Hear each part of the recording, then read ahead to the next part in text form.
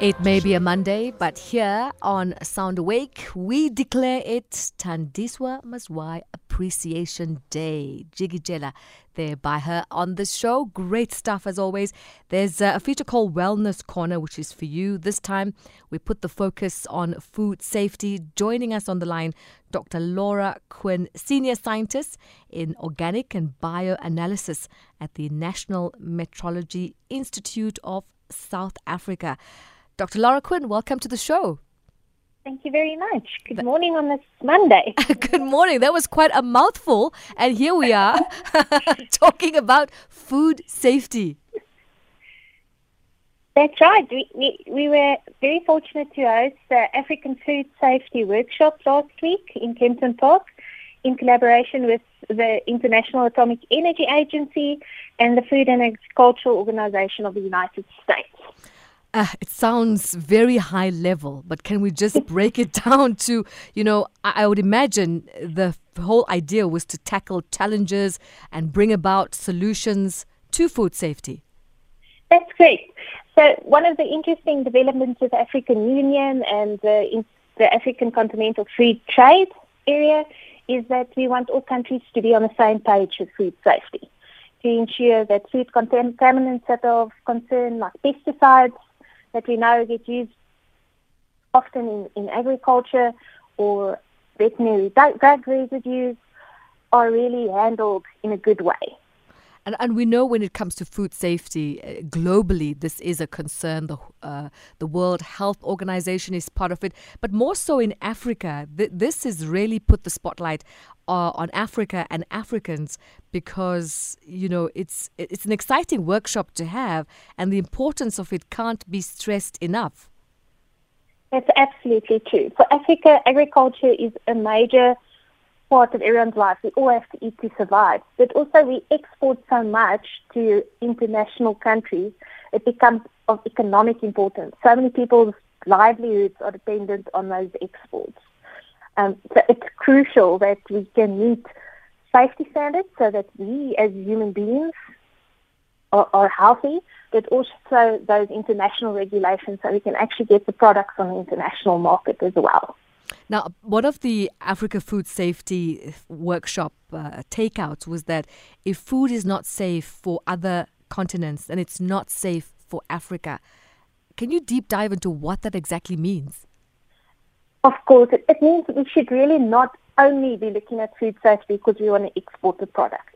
It has to be everything to do with our own populations. You have to make sure the guy on the street has safe food to eat. Just because it mustn't be of a lower standard because it's consumed locally. It has to be of that same international standard of food. Safe from contaminants, safe from microbiological diseases. The crucialness of actually ensuring the quality is the same. And I think one of the success stories out of this workshop was creating meat safety awareness. A lot of people are going meat-free Mondays, vegan only, because of the way meat is now being consumed. Consumers are aware of this importance. Yes, definitely. It's a very hot topic at the moment. Food safety also includes meat, and we have a little bit of antibiotic residues in there, and the environmental implications of large agricultural practices with meat consumption. So yes, definitely one of the hot issues out there. And I think it's going to be a hot issue for a very long time. And the nice thing is, you being a scientist, being invited to a workshop like this was pivotal because science is perhaps the future of the way food is going to be created or grown. Definitely. I think one of the strongest messages was scientific capacity building and making sure there is actually enough food scientists out there with the necessary knowledge and skills to actually continue this work and make sure that it moves forward with the best technologies that are coming into play and new best practices. And what has been some of the research that has come out by the presenters at the workshop? There was quite a few. I think from my perspective, it was definitely on pesticide residues, the importance of good agricultural practices and integrated pest management that can actually lead to less pesticides being used and it's been easier for us to actually maintain safe levels for consumption and export. Also, the One Health initiative, where we actually look at this as a holistic approach between human, environmental, and animal health, that it can't be seen individually, but it's definitely an integrated approach that needs to be taken for food safety. And we touched on meat earlier. I completely forgot about chicken. Chicken is also another hot potato because of, the effects of different, contaminations that could happen with broiler chicken. Are there solutions? We've heard a lot about chicken and the way, they're being, I wouldn't say harvested, in these very unhygienic situations. More people are going for organic chicken. What is being put in place to tackle the solutions to the challenges faced by, the chicken suppliers? I think the emphasis is always on good agricultural practice, that there's certain sanitary standards that need to be met when the chickens are actually being grown, but also when they're harvested and how they're transported for the different food production facilities, and that these standards have to be maintained from, as we say, farm to fork. There's no single section that can be dropped there. It has to be equally sanitary and safe. And another important one is climate change. That's definitely putting food safety at risk. It is so important. Again, climate change changes the pests that the farmers are faced with. It changes bacterial growth because the temperatures change and the rain seasons change. So it kind of influences that entire sector of agriculture. And its importance cannot be overstated. It's something we have to consider and see what changes will have to be implemented. We kind of have to have a plan for that in the wings. Absolutely. And speaking of standards, I remember growing up seeing the SABS standard approved, a stamp on things. I would imagine it's difficult to have standards in food without some organization putting their approval on it. How does it work? Yes. Definitely. So for South Africa, we have the 3 TIs, the technical institutes under the DTI. We have the standard, the South African Standard of Bureau of Standards. We have us, the National Metrology Institute, and then we also have the NRC. And we work in collaboration together with, of course, our accreditation body, SANA. And all 4 of these organizations kind of have to work together to ensure these standards are in place and that we have good international equivalence. That for the NMISA is specifically one of our roles. We want to make sure measurement performed in South Africa will give you the exact same result as that measurement performed anywhere else in the world. So there is a lot of huge safety inspection that is going on that we, the consumer, may not be aware of. Definitely. I mean, it's also a private-public partnership. A lot of the larger retailers have their own quality programs in place as well.